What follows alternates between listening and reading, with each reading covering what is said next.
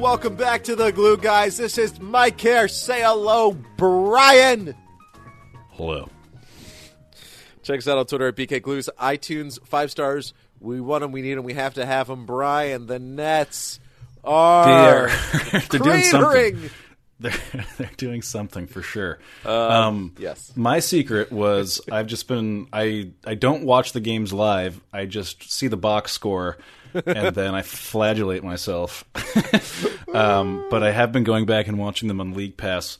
It's actually, that's the way to do it, to be honest with you. You're so disconnected emotionally that way, knowing what you know about the fourth quarter collapses that are forthcoming.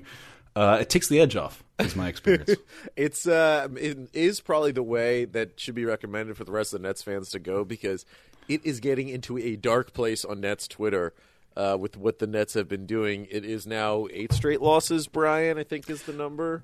We're getting the kind of tweets that have, like, every Nets beat writer added, and, like, they're like, why aren't you guys talking about it? Like, talk about the big picture stuff, guys. Like, the Rod Illuminati Boone guys is are coming still on the over. tweets, even though he's in Charlotte now, covering the Hornets. Like, the fake news media is not going to report on what's going on with the Nets. Busted losers. Man, it's been rough, because, like, so this is a new experience, I think, and we've talked about it. It's a lot. It's been talked about in the media. Hang on. But before we jump into this, can I say one thing? Please.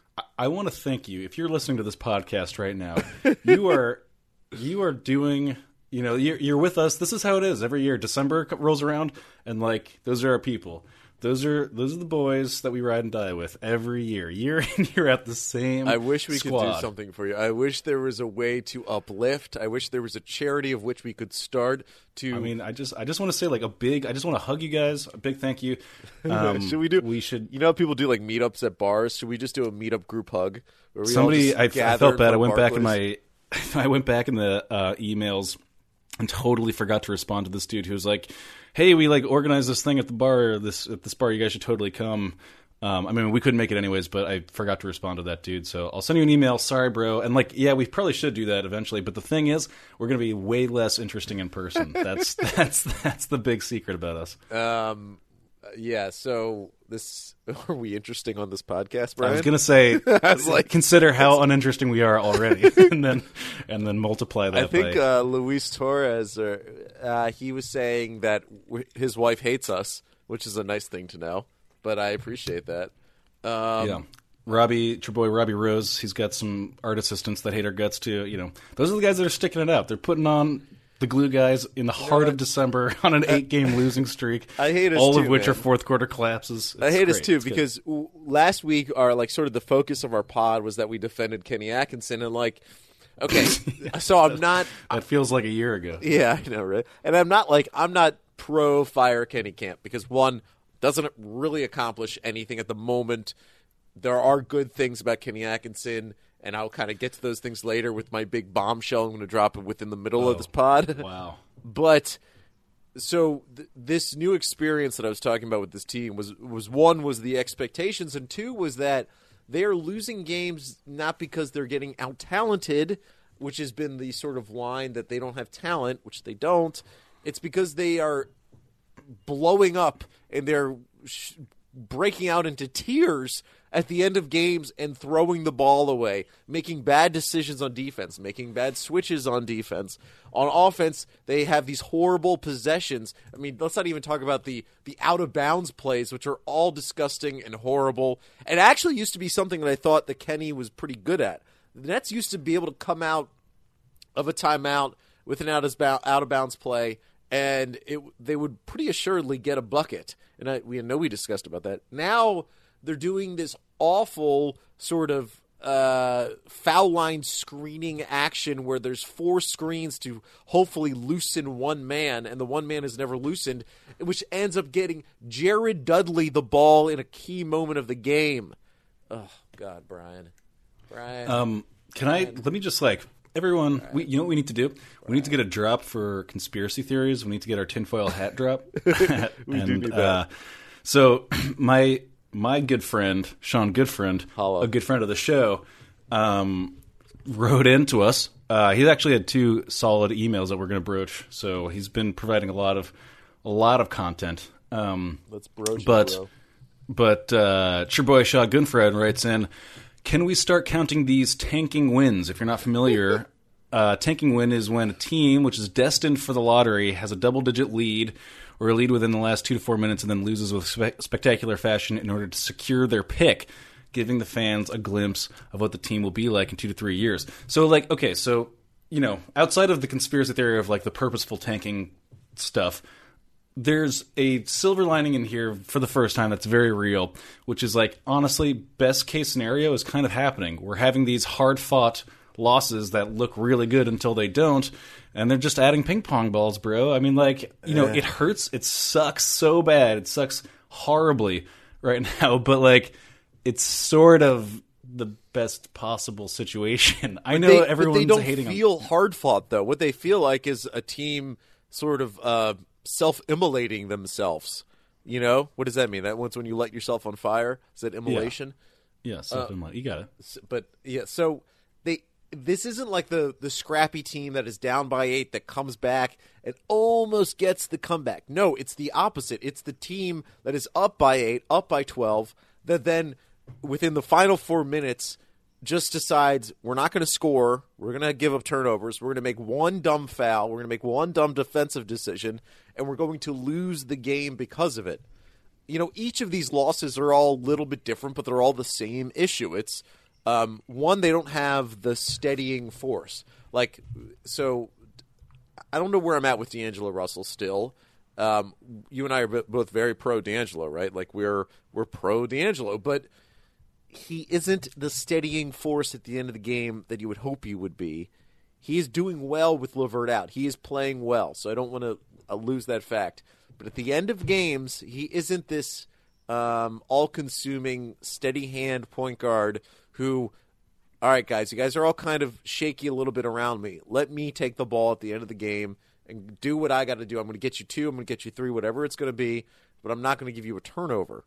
He actually has given over a turnover when Karis LeVert was on the floor against the Pelicans, all that stuff. It's just these aren't the fun, scrappy losses that you want for a lottery team. These are the horrible, gut-wrenching losses that you get with a team that has some aspirations of competing for an 8th seed. And you know what the funny thing is? They're only I think it's now 4 games out. They're only 4 games out of the 8th seed at the moment, but it feels like they're 20 games out. It feels like they're closer to being the Suns than they are closer to being the Hornets, which is the 8th seed. Oh, Brian. You know what's the difference between me and you, Mike?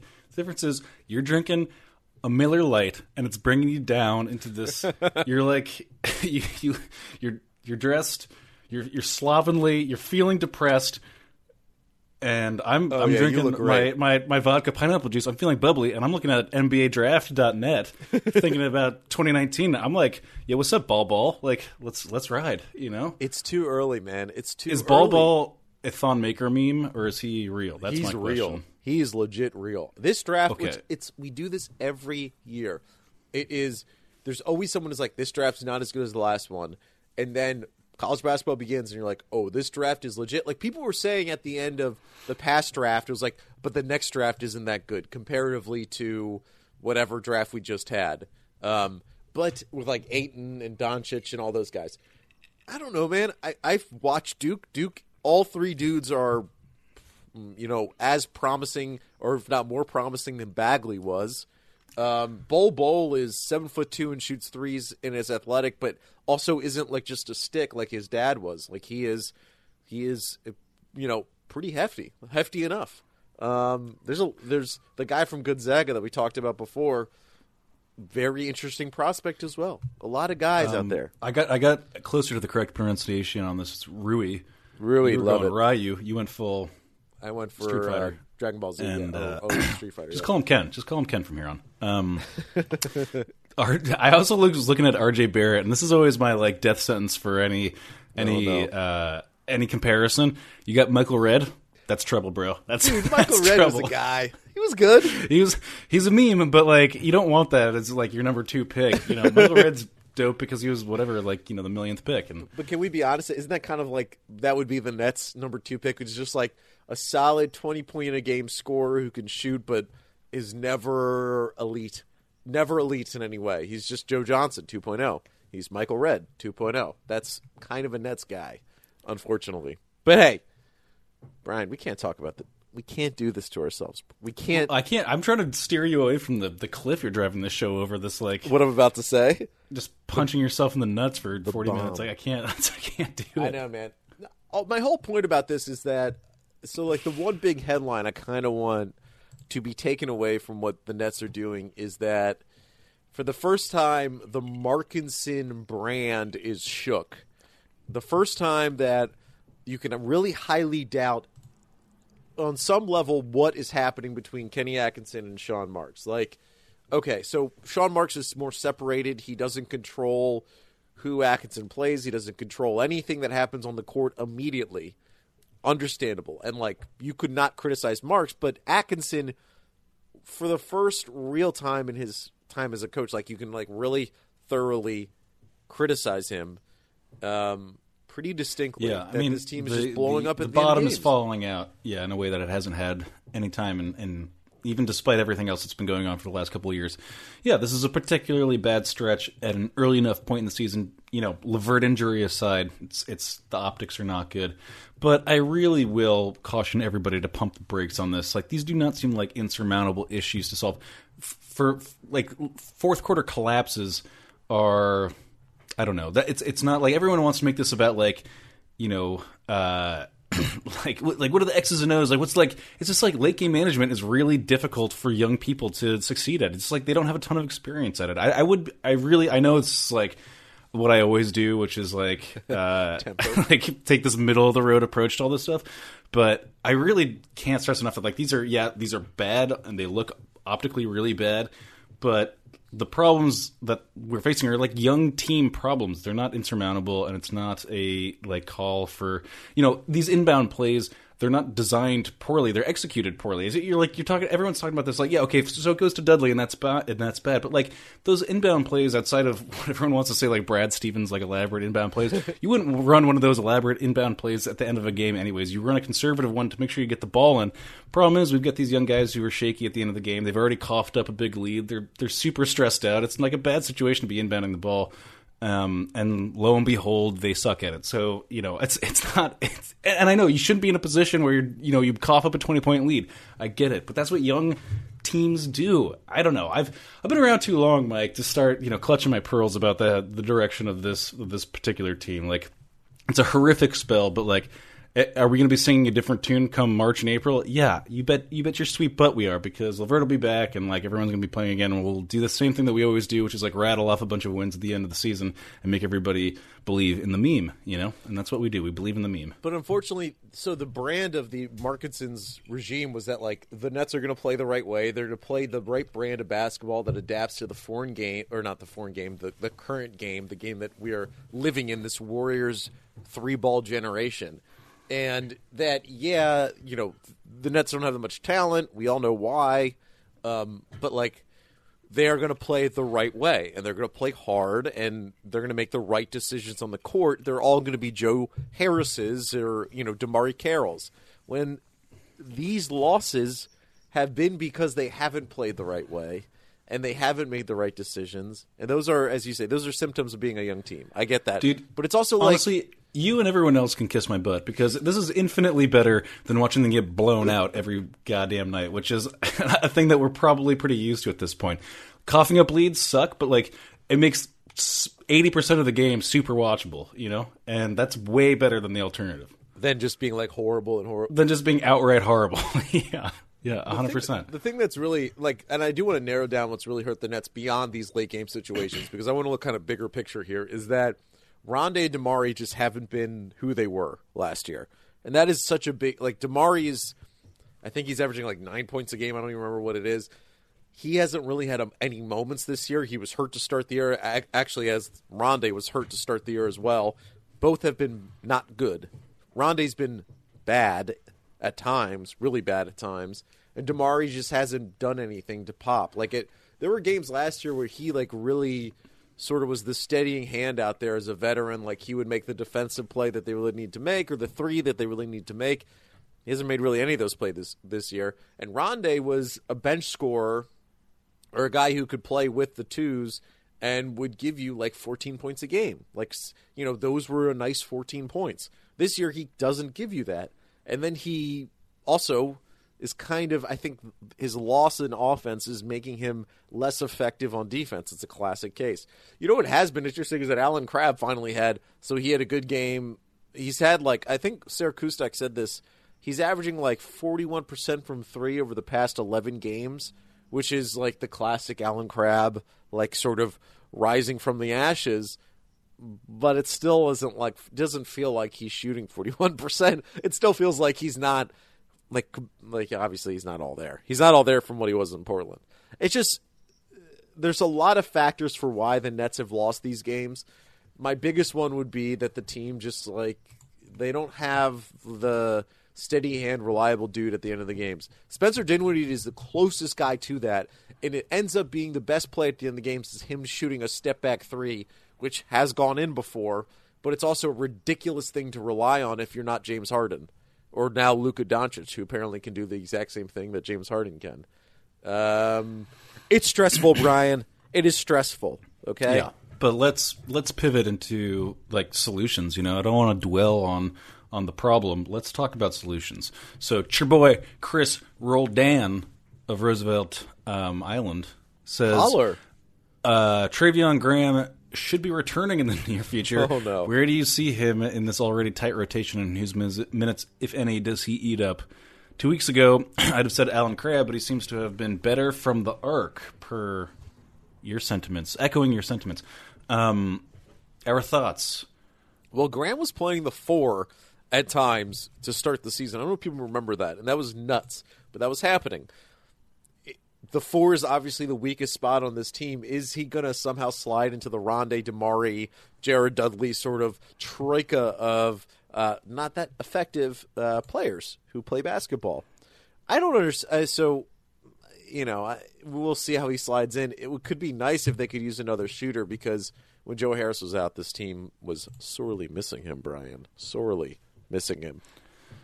The answer to that is Travion Graham is going to be parked on the bench until, well, maybe not. I don't know. What do I know? But Dude, should start and play 48 minutes a game. They did love him in preseason. They loved them some Travion Graham. They absolutely sure. loved themselves some Travion Graham because I think they think he's Joe Harris 2.0. I think they think how he's triggered a smart Kenneth? shooter.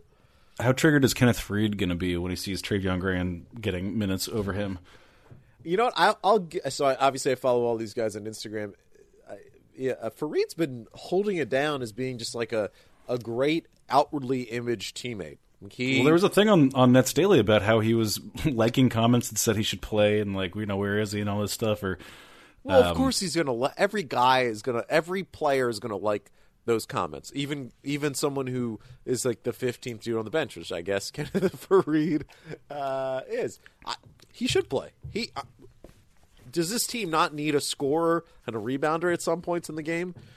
Part of the reason why they're losing these games is because Jared Allen it has 3 dudes around him. He's trying to get the ball and he can't get it, and they don't have another rebounder in there to get the ball. Not that Faried should be playing at the end of the game. I'm just there are moments in the game when they need that second rebounder to come in and just be a man and grab the goddamn ball. And that isn't any of their players beyond Jared Allen. And Jared Allen actually isn't that great of a rebounder. He's a bunch of people were also triggered by the fact that Rodions did not make an appearance against Oklahoma. Very weird. Very weird, Brian. You thought that was weird, huh? Conspiracy theory, Brian. What is going on there? What's the Atkinson theory? didn't like that draft pick, and he's not playing. No. That's the theory? Can I tell you, actually, what was I reading? I think I saw so you'll see this if you go on Nets Daily, and when you're going to click on the Glue Guys post, you're going to see this huge piece that I've written around our podcast. And huge, beautiful piece. And I won't drop the bomb that is the title of the piece until later. Wow. Do you like this teasing? Even though the headline of our podcast is going to be the thing. I can't wait to see where it leads. There's so much teasing going on. People are going to be so mad. I'm edging right now. So they're going to hate it. Okay, but there was a quote from Sean Marks. I don't know if it was very recently or somewhat recent past, where he did say that every decision. Oh, it was about Jahlil Okafor. Okay, last year when the team traded for Jahlil Okafor, Nick Stauskas, and they got the second-round pick that was from the Sixers that was the Knicks pick. I guess Sean Marks was asked whether he's surprised that Jahlil Okafor wasn't playing as much. Because at that time, remember, Jahlil never really played. He played 3 games for the Nets. And Marks said, well, every decision we make as a team with our analytics department, our management, which is me and Kenny Atkinson. And but ultimately, it comes up to Kenny Atkinson. And he basically said, yes, I am surprised that Jahlil hasn't played, but that is the decision Kenny Atkinson is making. What I'm saying is, that was a while ago, but there was that moment of discord between Kenny Atkinson and Sean Marks. I don't know what Sean Marks wants. I would imagine he would want Rodions and Musa. He doesn't actually want to play because Musa is what's funny is that Karutz is already the better player than Musa. Musa just doesn't play for this team really ever. Well, the only reason that Rodions is a meme at all is because he played so well in that preseason that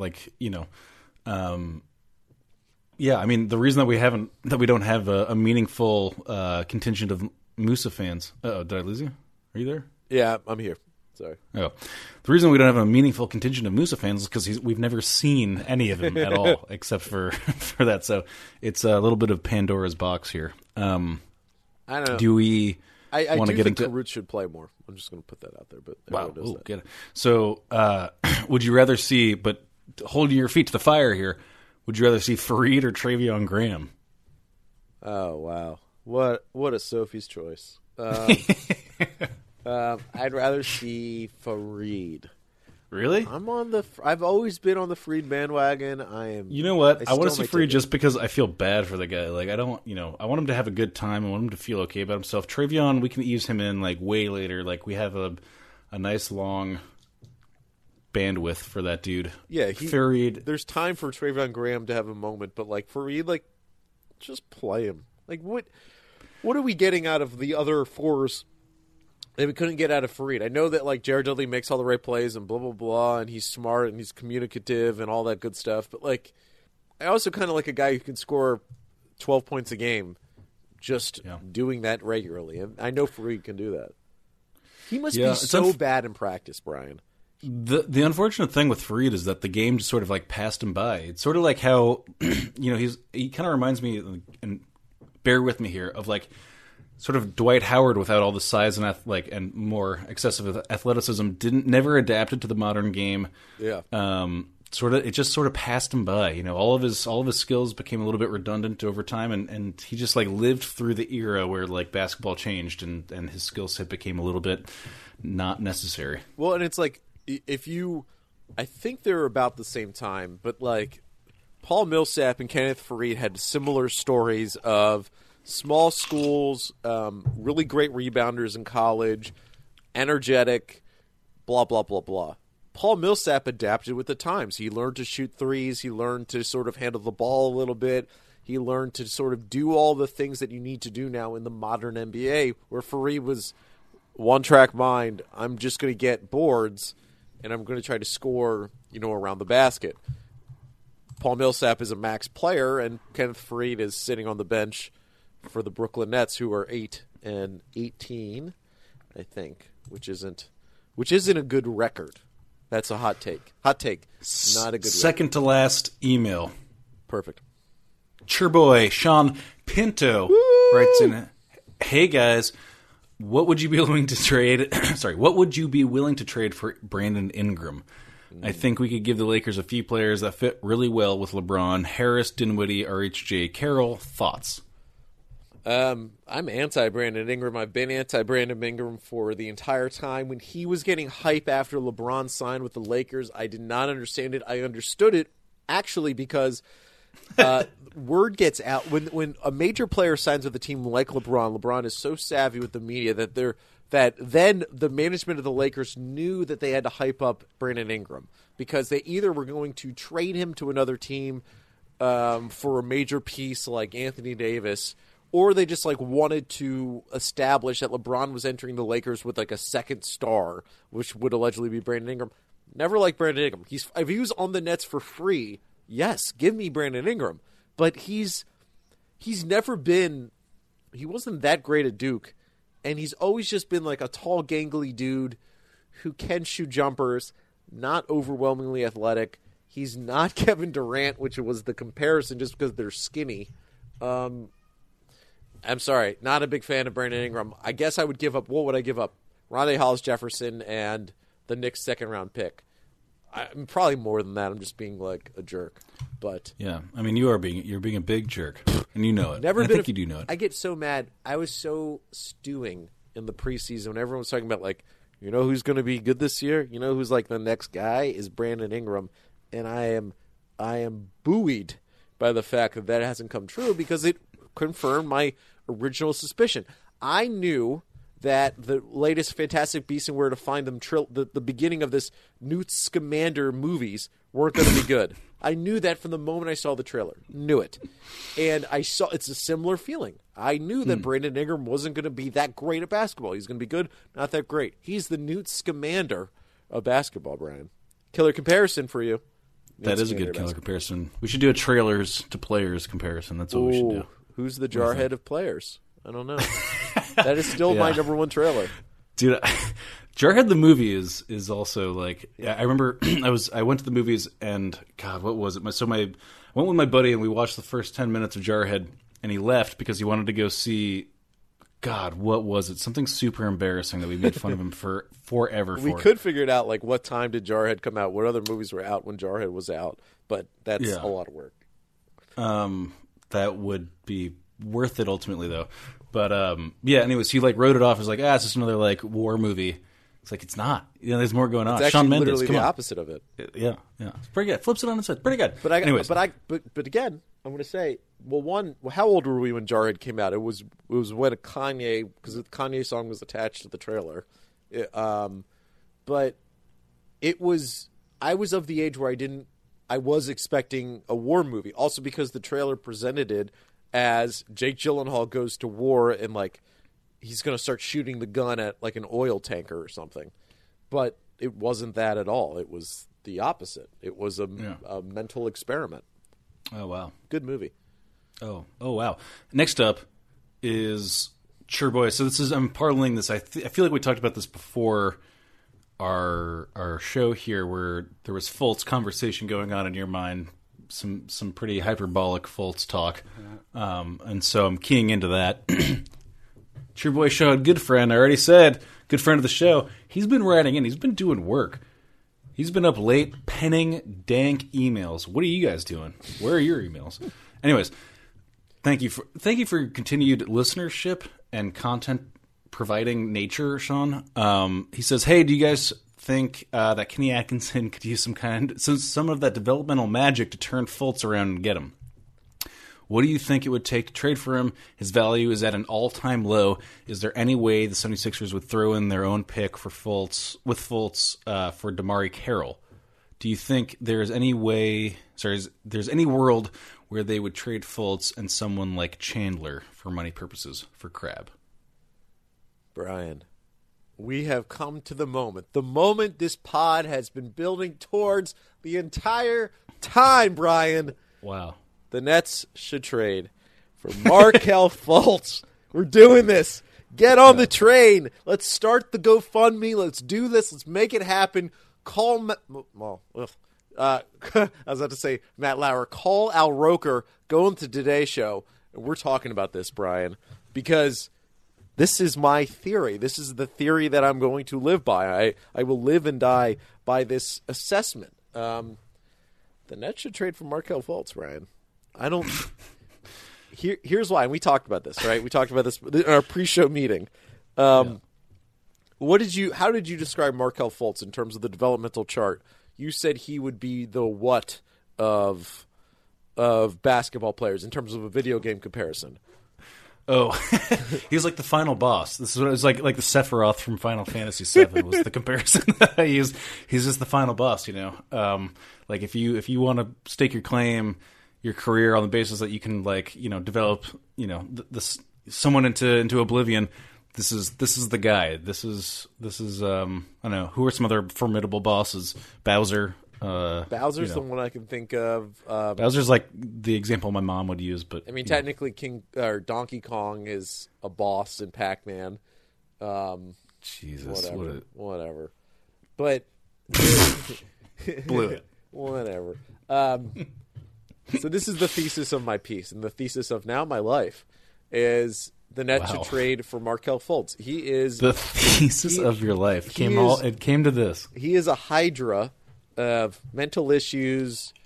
Not disparaging him. I'm just saying. Hey, his agent went on the record saying it is certifiably not. Yeah, but mental issues. I think I'm a human. Okay, so I relate to humans. If I'm 20 years old and I'm getting just slaughtered in the media, I'm going to feel something. I'm going to think there's going to be some mental rehabilitation I will need. Unless that free throw, I don't care how messed up your shoulder is.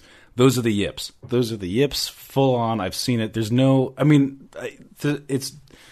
there's no skirting that. Yeah. You can't. Okay. Yeah, you can't spin that. And here are the facts. So the facts are that. Well, we believe are the facts. The facts from his side are that he has TOS. TOS is so if you don't know anything about it, and there's going to be a link to it in our podcast post on netsdaily.com. Michael Bauman from The Ringer has a really good piece. He's a baseball writer, but he knows this injury because pitchers have this injury. It's a nerve issue where like something like the collarbone and the rib bone, I believe it's like they start pinching your nerves in your shoulder, and it affects how, obviously if your nerves are disrupted, it affects how that part of your body is going to work. So if it is TOS, it's a weird thing because they could remove the rib bone by your collarbone, which isn't apparently a great thing to really do. Or it's something that could just be rehabbed. And that's what the Sixers are doing with Markelle Fultz. Okay, so if that's true, if there's a legitimate diagnosis and a legitimate injury, and that is the case for why he can't shoot, and if the Sixers believe that diagnosis, it's unlikely then that they will give up on Markelle Fultz right away because, it's an injury. We can fix it. There's a path for rehab, whether it is actually 3 to 6 weeks. If it's not, if it's maybe it's actually a whole season, that may be the case. But why would we then just dump an asset? Well, you would do that if this rift between Markelle Fultz and his agent and the team is so wide that you just can't see a bridge that could be built to sort of mend those fences together. So many cliches. I know. I apologize. That was yeah. That was like 3 cliches in one sentence. That's a Hall of Fame thing. I will say that within the reporting about, I think it was Wojnarowski's report about the TOS diagnosis, was that a Sixers representative was with Fultz at every doctor he went to. So there's some belief out there that like Fultz's agent shopped around for this diagnosis. But, if a Sixers doctor is in a room seeing the same thing, hearing the same thing from the doctor, you'd imagine it would have leaked by now that people are casting dispersions on that medical diagnosis within the Sixers organization. And so far we haven't had that exact reporting yet. Okay. Let's wrap this up and put it back into the Nets here, Brian. Yeah, let's do it. I'm sorry, I'm signing into Twitter. The Nets have built their current reputation on development. Sean Marks within and again, this is in the piece on Nets Daily if you're reading this, but this is the audiobook version of that piece. The Nets, in their announcement that they were hiring Kenny Atkinson, the main thing they talked about, Sean Marks said in the press release, Kenny Atkinson was hired because of player development. Kenny Atkinson, we know, is like this renowned player development coach. We have examples of it. Karis LeVert was a non-shooting, positionless kind of guard forward, whatever that was, positionless, again, in a bad way, before he was drafted by the Nets. Injury-prone before he was drafted by the Nets. Spencer Dinwiddie was unwanted by the league, is now a Sixth Man of the Year candidate. Joe Harris was unwanted completely by the league, and now is making $8 million a year, and deservedly so, and could have made more money if you believe the reporting. This whole team is focused on, we have the best medical staff, we have the best training facility, we treat our players like they're our family, we have their family to our practice facility, and we all eat cake together. It's a beautiful, wonderful, symbiotic relationship. If there is one team that should be taking a bet on Markelle Fultz, if that bet is to be made, as in he's available, why not the Nets? Like, why aren't the Nets trying to do that? Maybe they are, but if you believe so deeply within your developmental staff, which Marks has consistently said over the years that he believes, and the thing he mentions most about Kenny Atkinson, even beyond that initial press release, and continued has to mention over time, is that that Kenny Atkinson is a tremendous developmental coach. He mentions it every time someone asks him about what he likes about Kenny Atkinson. This is the team. The Nets are the team that should be making this bet. The Nets, again, are finally going to have their own first-round pick, but they still need a bank of talent if they're really going to ascend to anything over the next 3 years. You know, like the timeline is still long. As you're saying, the bandwidth is long with Treveon Graham. It's long with this team. The Nets are the team to do this, Brian. The Nets are the organization to make this happen. It's not the Phoenix Suns, because the Phoenix Suns are a joke, and that team's a mess, and they have their own first-round pick in Josh Jackson, who isn't producing anything, and he's on the bench too. It should be the Nets. The Nets should make this bet. What they could trade, people are not going to want to hear, but I'll save that for later. So what do you think, Brian? Markelle Fultz, should the Nets make a move? I mean, you said it all, Doug. No, I mean, honestly, no, I don't think so. I honestly don't think so. Why? To your many various points, like, he will make a fair amount of money going forward. I just don't like.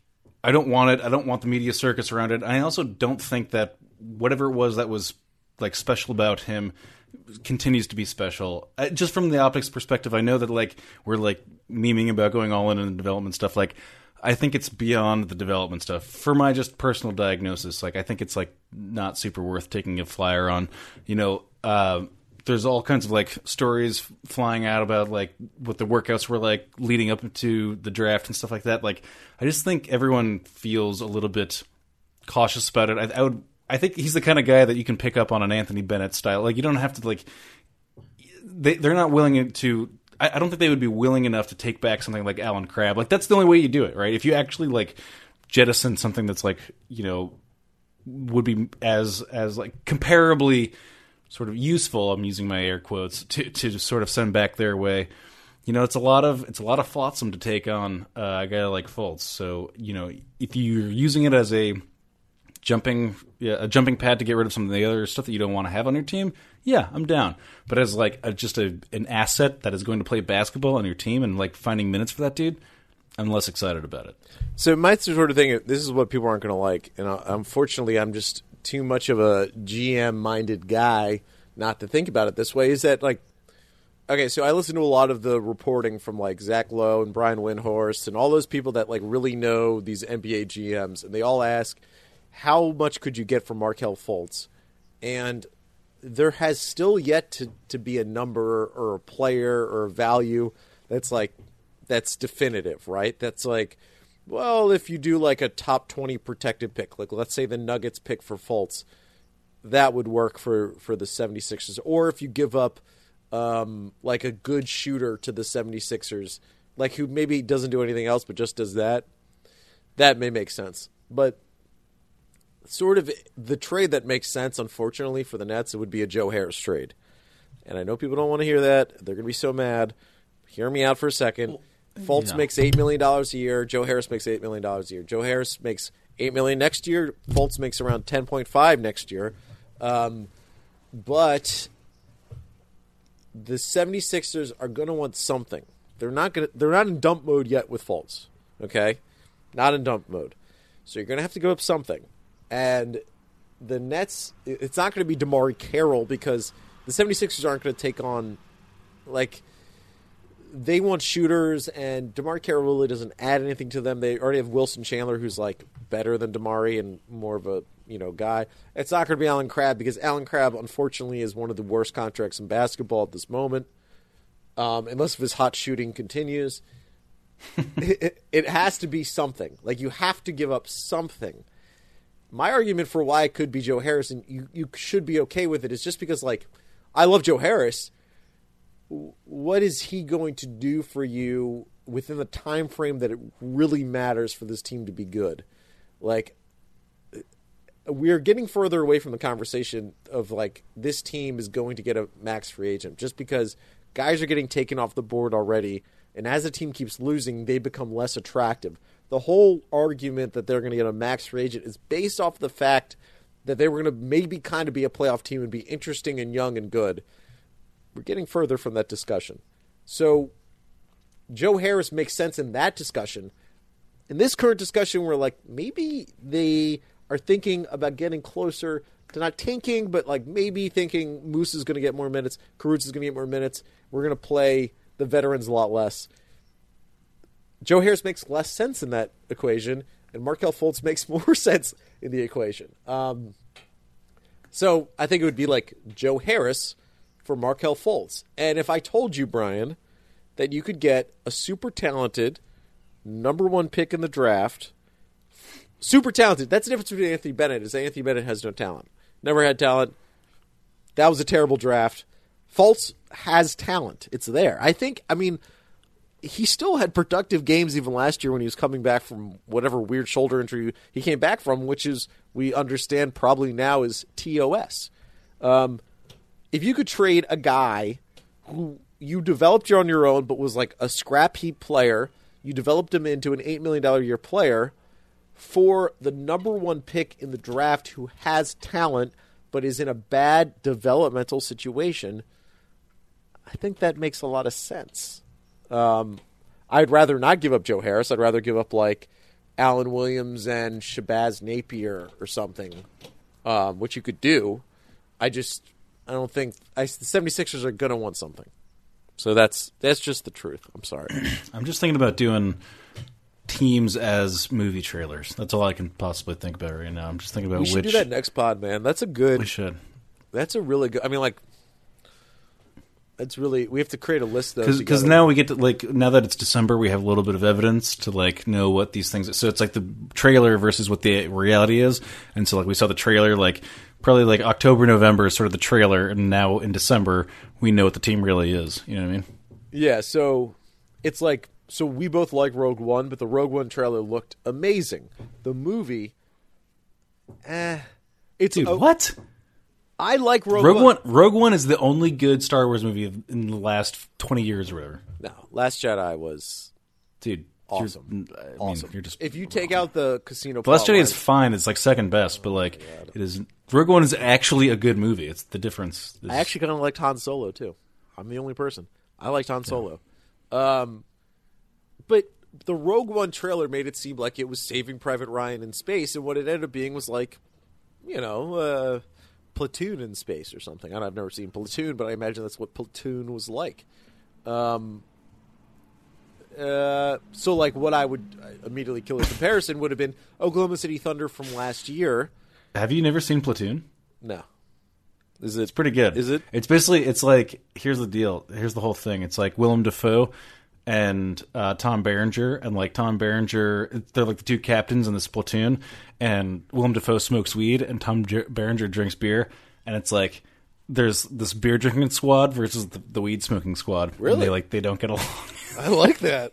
That's a good. I mean, that's my version of the elevator pitch, but I think that's like the truth. I can't wait to actually watch it and see if that's how. It's dead true. It's dumb true. Yeah, and it just like informs all of their worldviews, right? It's like the weed smokers are like more peaceful, or whatever, and the beer drinkers are like violent psychopaths. You know that old chestnut. So you All right, don't anyways, want a Markelle get us out of Fultz. here. Hey, we got through the whole show. It's your boy Morris. We didn't say the words Billy King, but now we just did. So you got to check out early, dog. Everybody else, Mike, take us out. Dog.